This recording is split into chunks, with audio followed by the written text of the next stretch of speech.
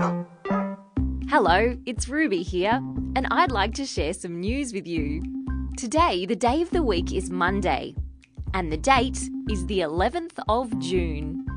Today, I'd like to introduce you to a girl named Sage. Hi, I'm Sage Goldsbury, I'm 14. Sage lives in a part of Australia called Victoria, and her favourite thing to do is surf.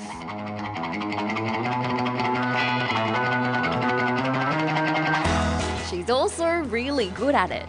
Sage and 15 other kids go to a special school called the Saltwater Institute, and every day they get to do some of their classes in the ocean. There are 8 girls and 8 boys, and we surf for 3 hours in the morning and then go back to school for 4 hours. In her surf lessons, Sage goes for a run, does some warm-ups, has a chat to her surfing teacher, and then paddles out to the waves on her surfboard. Sounds like a lot of fun, doesn't it? Would you like to go to a surf school just like Sage? It must be lovely to spend so much time at the sea. And that's the end of news time for today on ABC Kids Listen. Let's talk again tomorrow.